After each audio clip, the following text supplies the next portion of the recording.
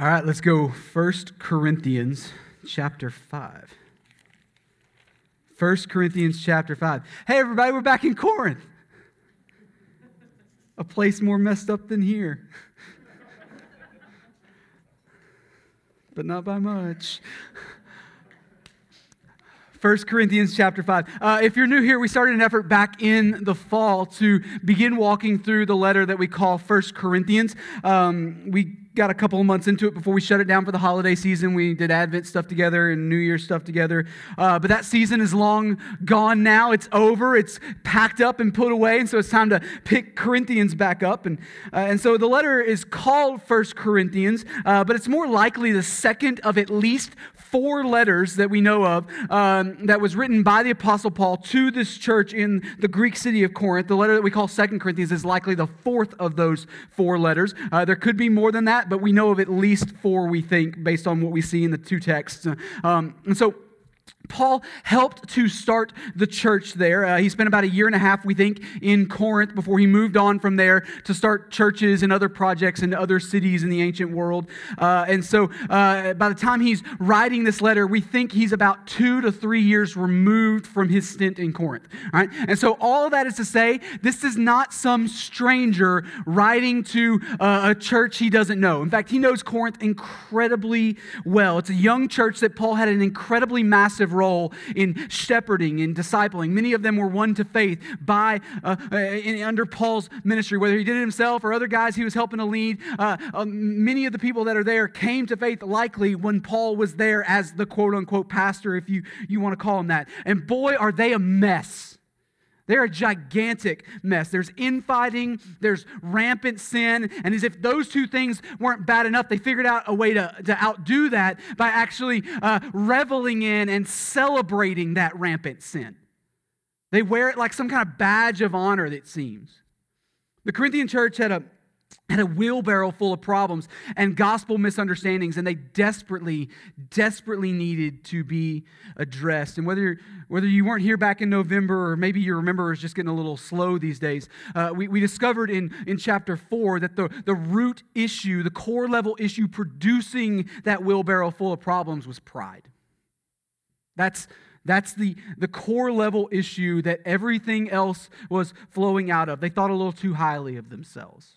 In fact, they thought way too highly of themselves, and they carried what I think is a desperate desire to be seen and respected by those outside of the church, outside of the family of God.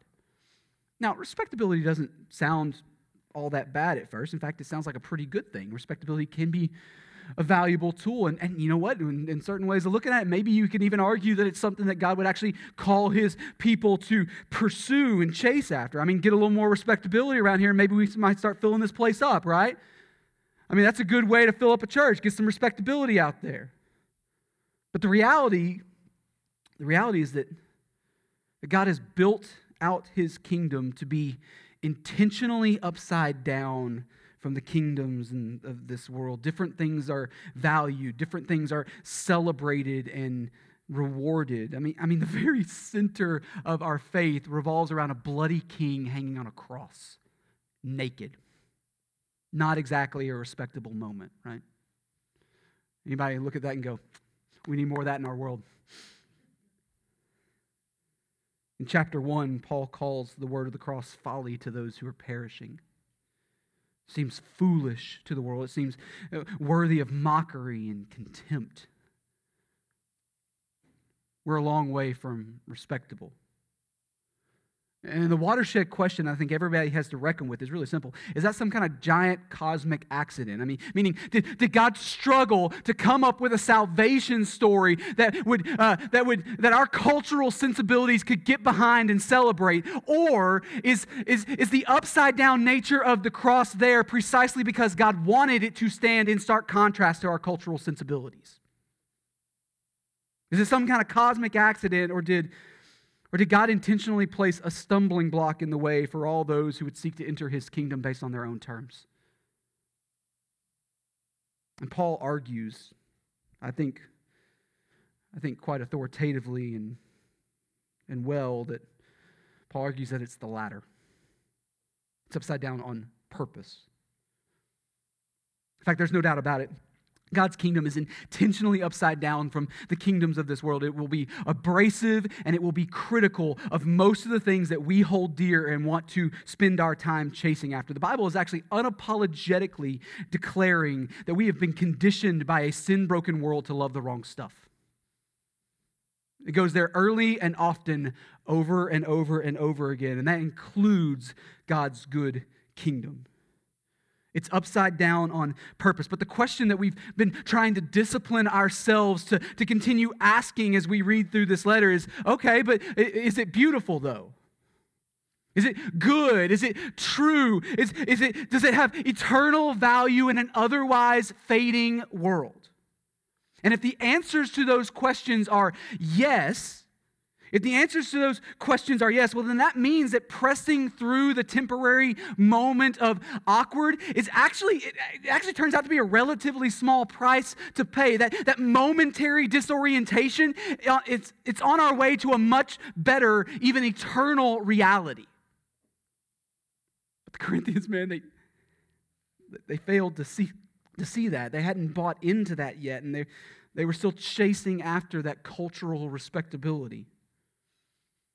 And respectability in and of itself isn't a bad thing. It's not a sinful thing. But at the end of the day, they were putting all their chips in. They were hoping to receive that respectability from a people who were supposed to value different things than they did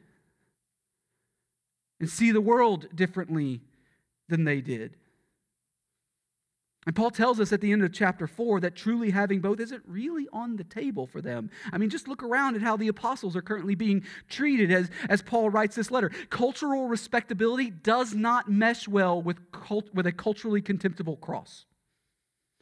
Those things don't hang out together. We live in a world that rejects even the need for a Savior. And then we have the audacity to come in and preach a salvation that is both a stumbling block to the Jews and folly to the Gentiles, Paul says.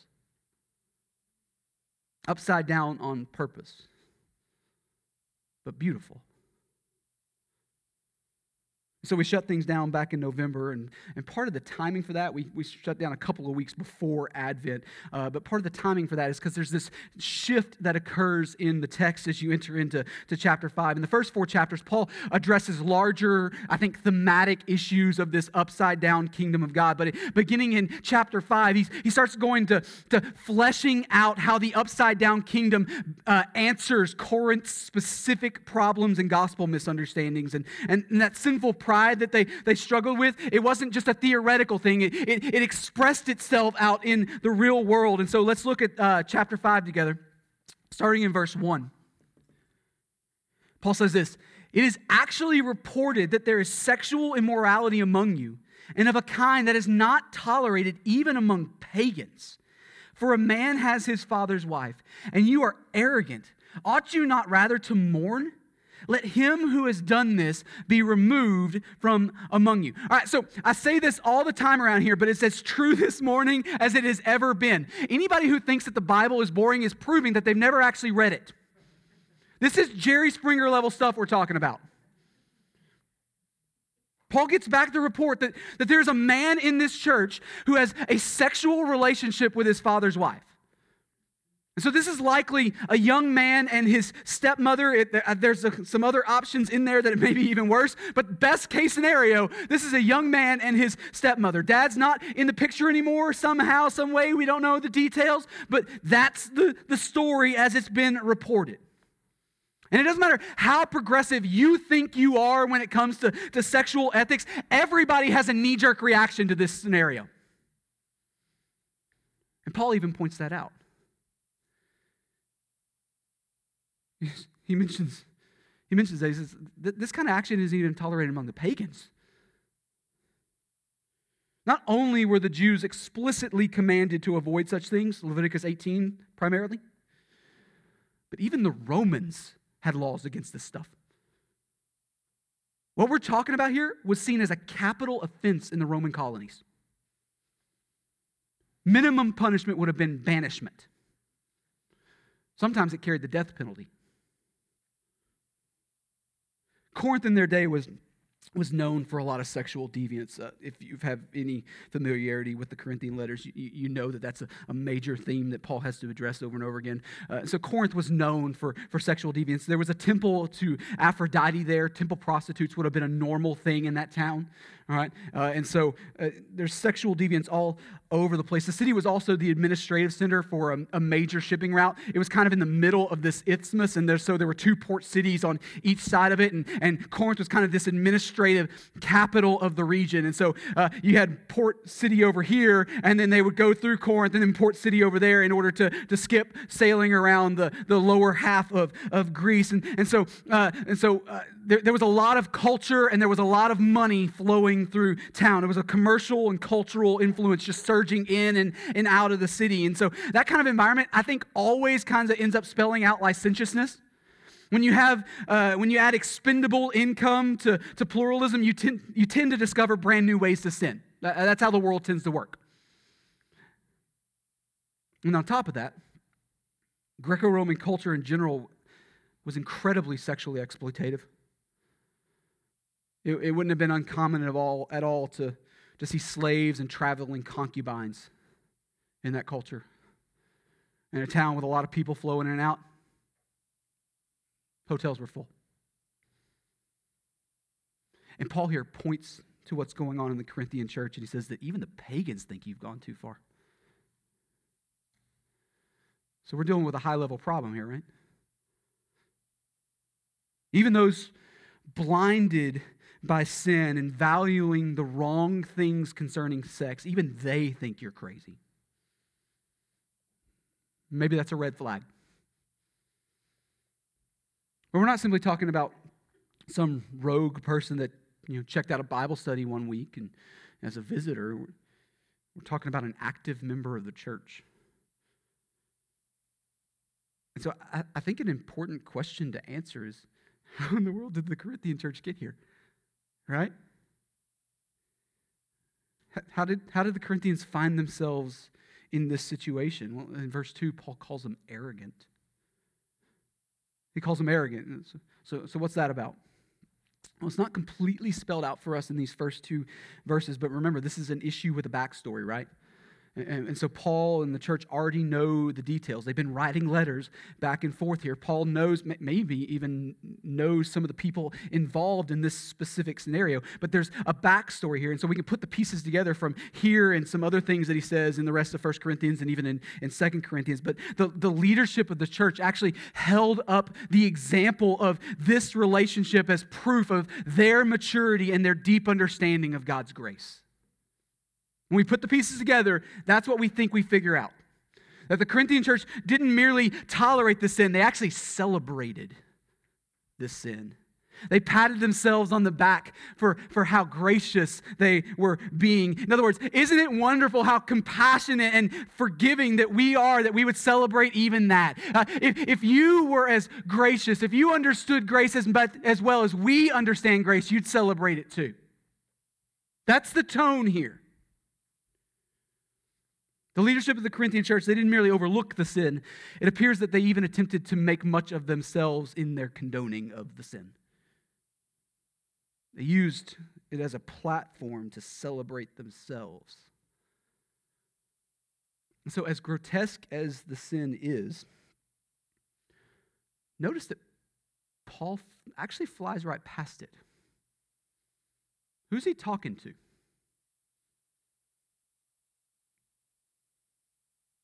He flies right past the specific sin, and I think deals with a bigger problem. He doesn't address the sinner directly. He actually addresses the leadership. Now, because we live in the culture that we live in, I'm forced to offer what I think should be an obvious qualifier.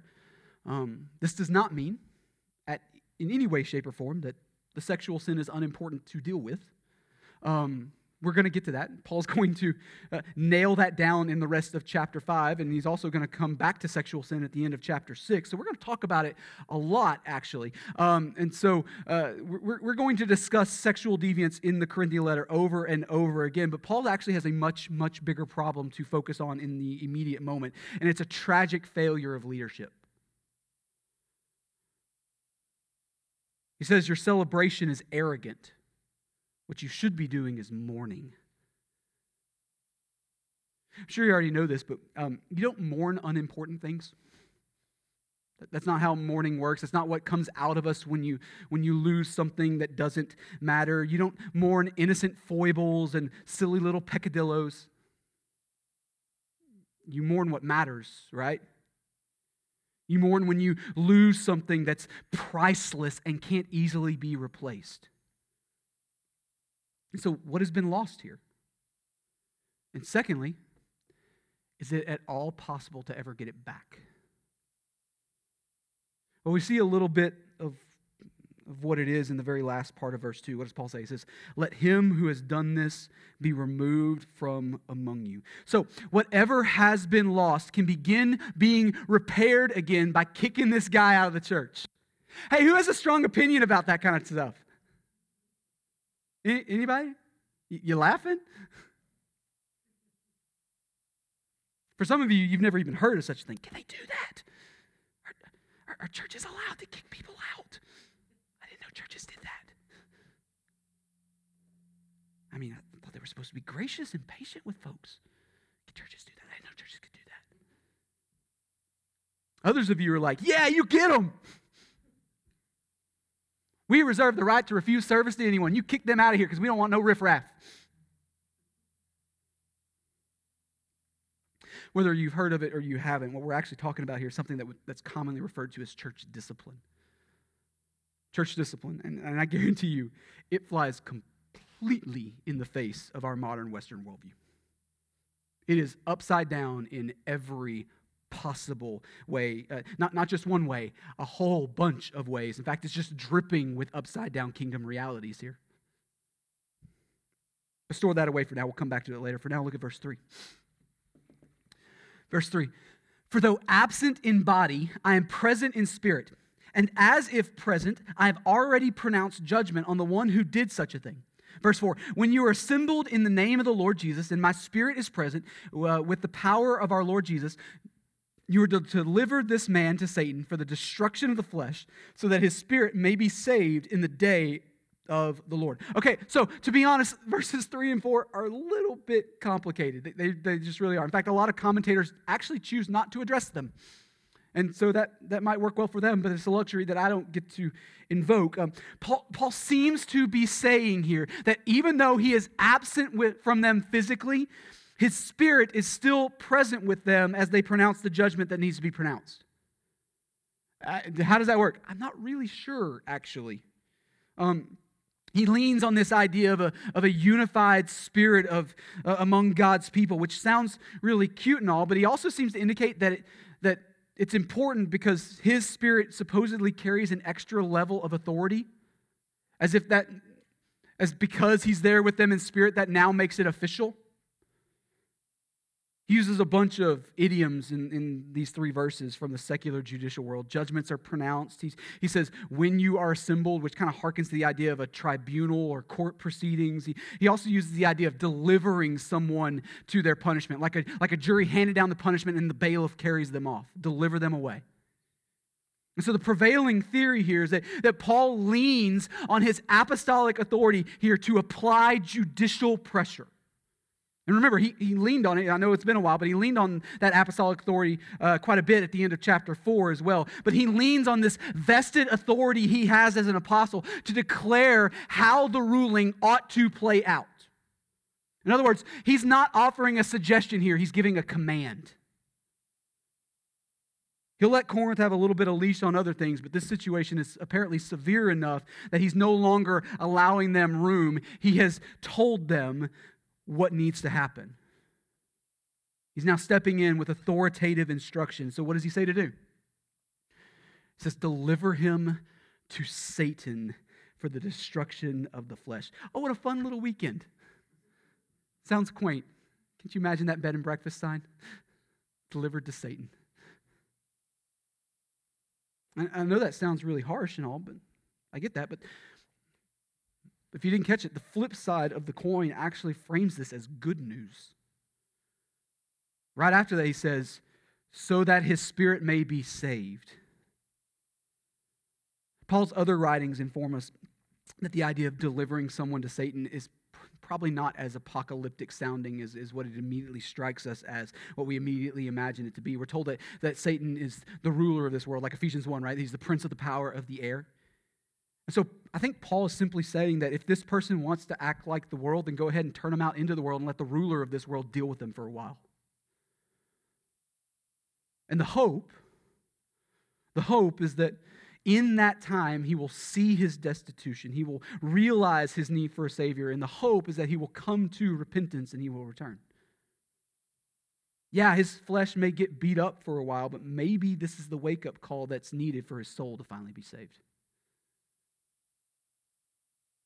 And this is, I think, yet another place where we see the beautifully upside-down kingdom peek its head through.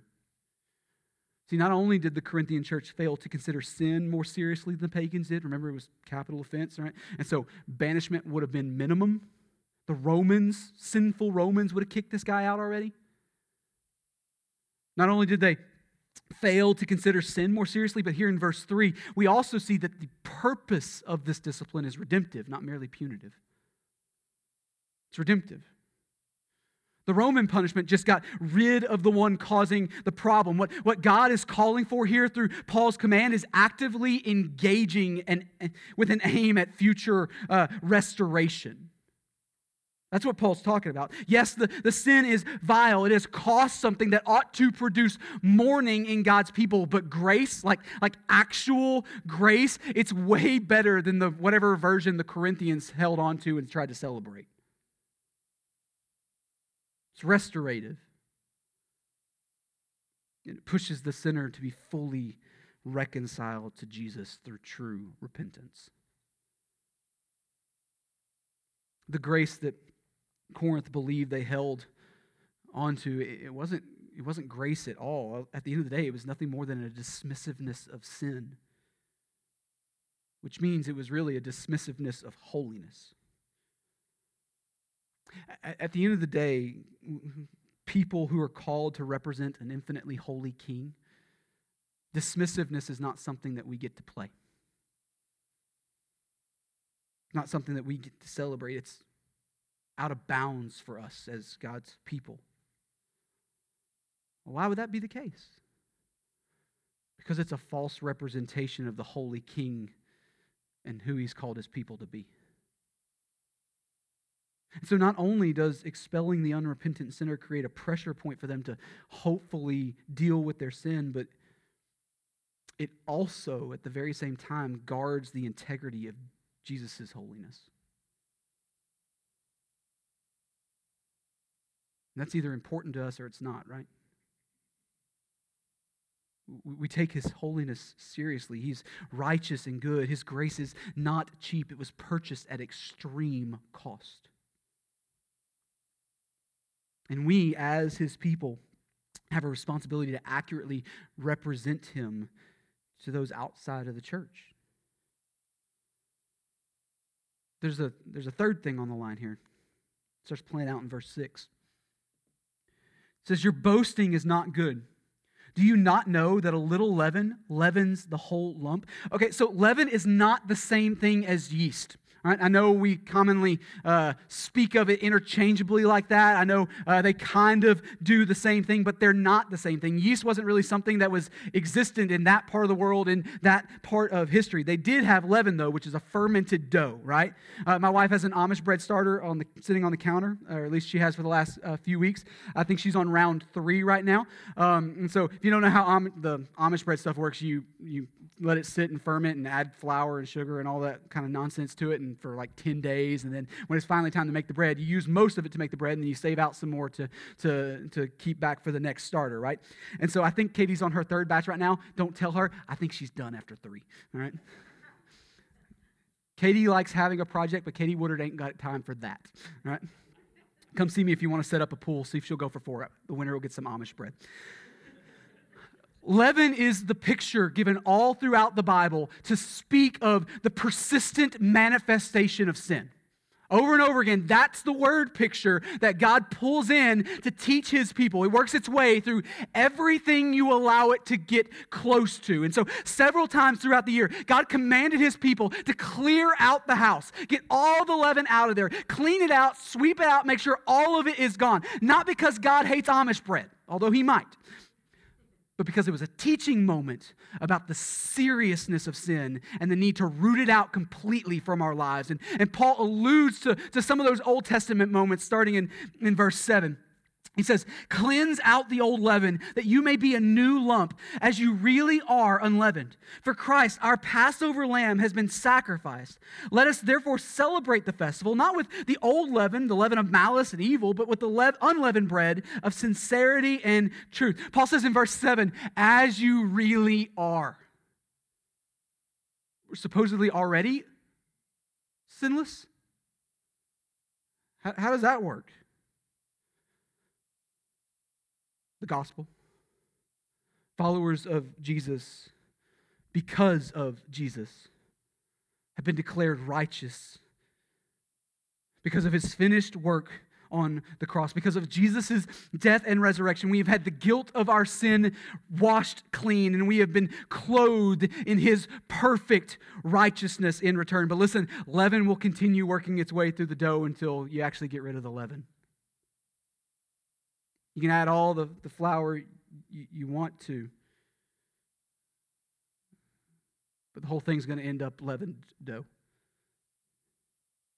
We have been declared righteous because Jesus' perfect righteousness has been gifted to us. But if you just let it sit there, those who have been declared sinless will not just magically act sinless. Sin will continue to spread. And so the Corinthians' failure to remove the unrepentant sinner from their fellowship, it allowed for others to, watching it all play out, to believe that sin was not merely acceptable, but maybe even a good thing, and maybe should be a celebrated thing. It has a fermenting effect on the rest of the dough. The continued presence of unrepentance allowed the rest of the Corinthian church to be given the false impression that holiness doesn't actually matter. It isn't really that big of a deal. The church's failure of leadership to deal with open sin, whether we're talking about Corinth, or we're talking about here, or we're talking about any other church that's trying to walk in what God has called them to walk in. A church's failure of leadership to deal with open sin never, ever stays isolated to one singular instance. Like leaven, it always spreads out and works its way into everything you allow it to stay close to. Always. This is why some churches seemingly have a revolving door of major sin issues. Over and over again. It doesn't matter how much flour you keep adding to the batch, it all becomes fermented in the end. Always. You got to get the leaven out of there. You got to deal with the root level sin issue here. And so Paul calls their attention back to the Old Testament festival of unleavened bread, otherwise known as Passover. He says, hey, Corinth, you're celebrating the wrong thing here. You remember that festival? You remember that thing that our God has called us to do every year as a reminder, as a teaching point? Let's sweep out the house. Let's root sin out of existence. And then let's celebrate that God ultimately provided the sinless sacrifice that we actually needed to get there. Look at verse 9. Paul says, I wrote to you in my letter. So let's call time out there. See why we believe that 1 Corinthians isn't the first time we're addressing these issues? All right, so there has been at least one letter so far, and based on other things that we're going to see down the road in 1 Corinthians, Paul's going to begin answering some very specific questions they had for him. So there's been at least one letter from Corinth to him by this point too. So there's a back and forth dialogue here. So Corinth is, but carry on. All right, verse 9. I wrote to you in my letter not to associate with sexually immoral people, not at all meaning the sexually immoral of this world, or the greedy and swindlers or idolaters, since then you would need to go out of the world. Verse 11. But now I am writing to you not to associate with anyone who bears the name of brother if he is guilty of sexual immorality or greed or is an idolater, reviler, drunkard, or swindler. Not even to eat with such a one. All right, okay, so there is a massive misunderstanding by both those inside the church and outside the church when it comes to what God's people or how God's people are to relate to those who are walking in open sin. I think there's a massive misunderstanding. And I see this common mistake play out so often it makes my head spin. All right? Just absolutely drives me bonkers. The idea seems to be that God's people have a short fuse, all right, for the sins of those outside the church and an incredibly long fuse for those inside the church. And there's a form of twisted logic in there. I kind of get it.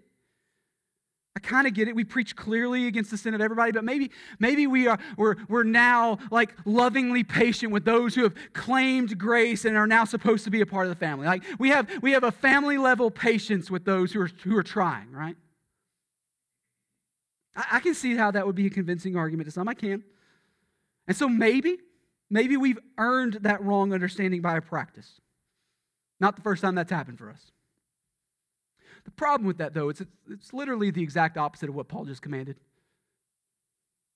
The exact opposite. He says, when I told you in my last letter not to associate with sinners, I did not mean those who don't know Jesus yet. Why? Because everybody who doesn't know Jesus yet is a sinner.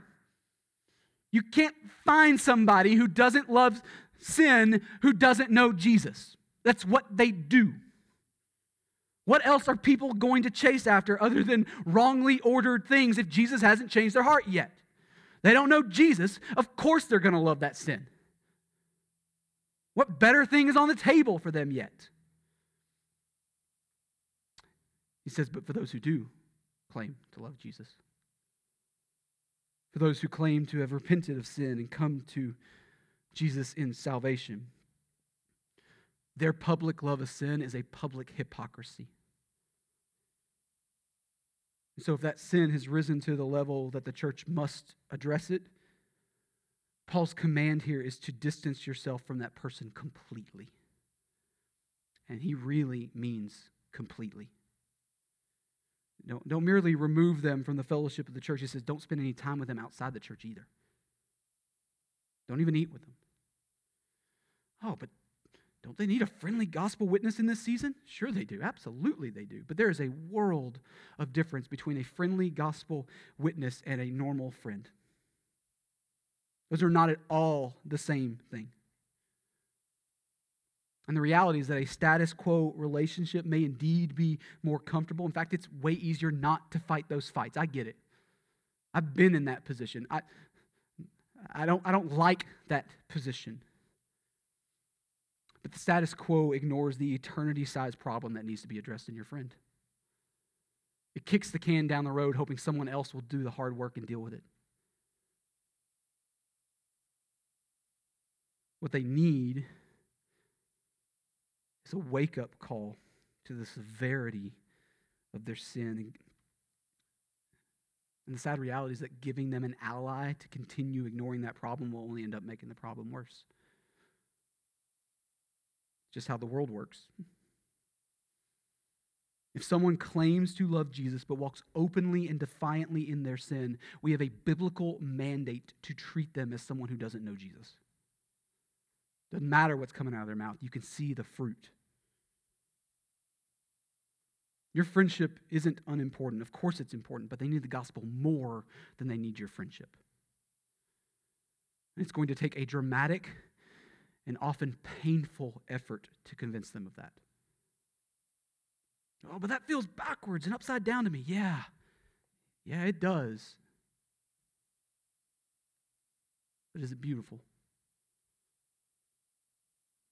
Is it good? Is it true? Does it have eternal value in an otherwise fading world? To call something like this a loving act is going to confound this place. Right? Just go ahead and bank on it. This doesn't make sense to those who don't know Jesus yet. Not at all. But Jesus modeled for us what sacrificial love actually looks like, didn't he? It absorbs pain. It soaks up cost for the good of the beloved.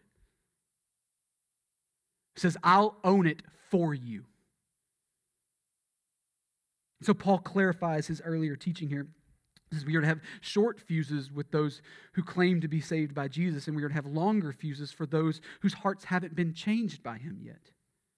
Now, does that create new questions about patience towards those who are new in the faith? Sure it does, but Paul's not aiming at that here. That's not what he's teaching on at the moment. Those questions are actually pretty easily answerable. The answer is, yeah, you have a lot of patience with them. Help them grow. But Paul's not aiming at that. Right now he's dealing with the backwards mindset of the Corinthian church. And so look at verse 12. It says, for what have I to do with judging outsiders? Is it not those inside the church whom you are to judge? Verse 13, God judges those outside. Purge the evil person from among you. Okay, so we preach openly and aggressively against the sin of the world, but we do so for the purpose of calling men and women to saving faith in Jesus, right? It's never merely to clean up the world. That's not what we're aiming at. Church family, it is not our job. I hope you understand this, but if you don't, hear it now. It is not our job to stand in judgment over the sin of the lost. It's just not. Right? They have a judge. And newsflash, he doesn't need your help. He doesn't need my help. They have a judge. We can work our tails off to make this place, the world that we live in, the culture that we find ourselves living in, we can work our tails off to make this place a little less sinful than it was last week. But we will never, and I mean ever, prevent anyone from spending an eternity in hell. Salvation comes by no other way but by grace through faith. Full stop. Now, if you're the swing the pendulum to the other side kind of person, that doesn't mean that we don't preach aggressively against sin. The Bible is crystal clear. As clear as it is about anything else, the Bible is crystal clear that it is through the preaching of sin that people can now see their need for a Savior. That's a requirement in a gospel presentation. You've got to handle the sin issue, or all you're talking about is a nice spiritual thing. The gospel begins with, we are sinners with a debt we cannot pay. Doesn't matter how hated it makes us. We ain't backing down from that. People need Jesus too much. So we'll preach aggressively against sin. But speaking to church leaders here, speaking to those in charge of leading those in Corinth, Paul says it's not our job to try to purge the sin out of our culture. That's God's job. He's much better at it than us. He will handle it in his own way when he sees fit. But for those who are a part of the church, that job does belong to us. We've been called to keep our house clean, and so we must do the hard work of purging sin, the often painful work. We guard the clarity of the gospel by purging our own sin. We lift up and exalt the holiness of Christ by purging our own sin. We have integrity as we call others to repentance when we purge our own sin. And believe it or not, we actually build up the unity of the church body when we purge our own sin. When a church considers holiness more important than our own prestige and comfort, we lean together on the God who's actually capable of giving us both. He unites us to each other as he unites us to himself when we do what we've actually been commanded by him to do. I'll admit, Paul's instructions here, they don't make any sense if you're trying to run a Fortune 500. These are principles that the greatest business leaders of our world would look at and scoff. But then again, the upside-down kingdom of God doesn't seem to concern itself too much with that. Bigger aspirations. The question to be answered is it beautiful? The Corinthians, they weren't convinced of that yet. They were still caught up in chasing after what I think are cheaper victories. So Paul's got a lot more work to do, for sure. But how do we respond to something like this, right? Like, surely we don't have to wait for Corinth to figure it out. How do we respond to this, especially if our culture doesn't look all that dissimilar from theirs. Well, if you're here and you're already a follower of Jesus, our response is the same thing as it is every single week. We repent of sin and we lean into what God has revealed about himself in the text. Listen, this ain't some game. We're not playing church here. Our King has called us to some things, and one of those things is to take his holiness incredibly serious. And I get it. This idea is completely upside down from the consumeristic culture that we live in. They are worlds apart. We've created an environment, even within the church, where the first inklings of trying to hold someone accountable for sin is going to cause a lot of folks to go looking for a different option. Right? Can we just be honest about that this morning? I'll take my church membership somewhere else, thank you. I prefer a lighter commitment. The customer is always right mentality tends to kill things off before they can even get off the ground. So how in the world do you press into this? Like, how do you even begin to take steps to buy into this? How do you get to a place where you can actually trust that God's design is better and more fulfilling even when it feels backwards and inside out to us? Well, I think like every other upside down reality, I think you got to lean on the character of the one who's prescribing it. What do we see from him? The one who lovingly pushes us to care about eternal realities more than temporary realities. The one who took on the form of a servant and was obedient to death, yes, even death on a cross. Is he beautiful? Is he good? Is he true? Does he make eternal promises in an otherwise fading world? And if the answer to those questions are yes, then maybe that temporary awkwardness is okay. Maybe it's a momentary disorientation on the pathway to a much better eternal reality. In a moment, I'm going to pray and we're going to sing. That's a time set aside for you to put action to what God is stirring in your heart. If you're here this morning and you're not a follower of Jesus yet, I think you can respond to God's word too, and you do that by meeting Jesus. The Bible teaches that we are all by default separated from God relationally because of our sin. It's not the church's job to judge you. It's just not. But listen, God will. Oh, he will. And he sees all. He doesn't just judge the actions. He judges the intentions, how you think it's going to go. I know based on what I know about my own heart, it won't be a good day.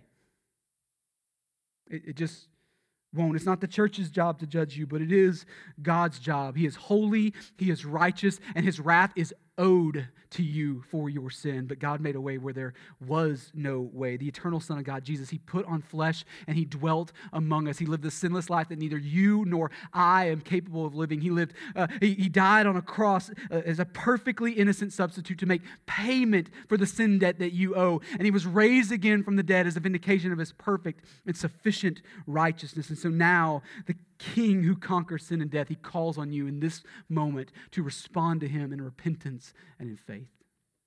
To trust him and him alone for salvation. You can do that this morning. You can respond to Jesus. If you're here with us in person, I'll be standing down front. You don't need me, but I'd love to be helpful to you. If you're watching us online right now, you can use the contact form that's linked in the video description. Listen, you can respond to Jesus right now in this moment. I'd love to help you walk that path. You want to talk about it? I'm here.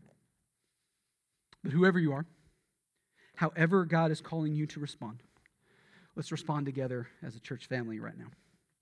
Father, you're good to us. Thank you for the scriptures, even ones that are really hard to listen to, even ones that we want to buck against.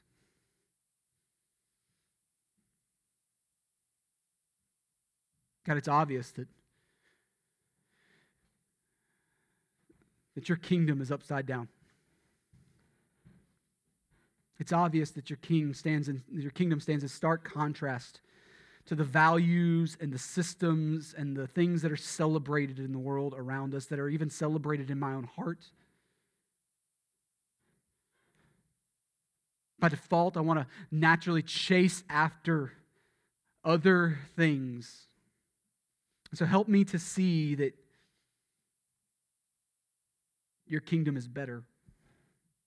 Help me to see that your kingdom is more fruitful. Help me to see that even though it's going to feel awkward at first, that your kingdom is eternally good. God, change our hearts by your word.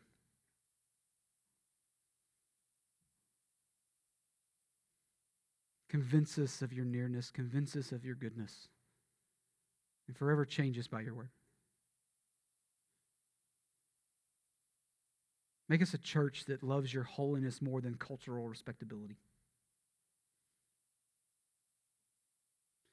We don't have to hate that respectability, but may we never chase it.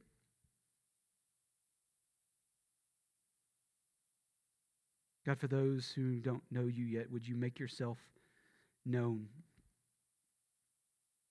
The realities of your kingdom are so severely different from this place that I think you have to open eyes to see and ears to hear and hearts to know. And so would you do that this morning? Would you draw men and women into your kingdom by your good grace?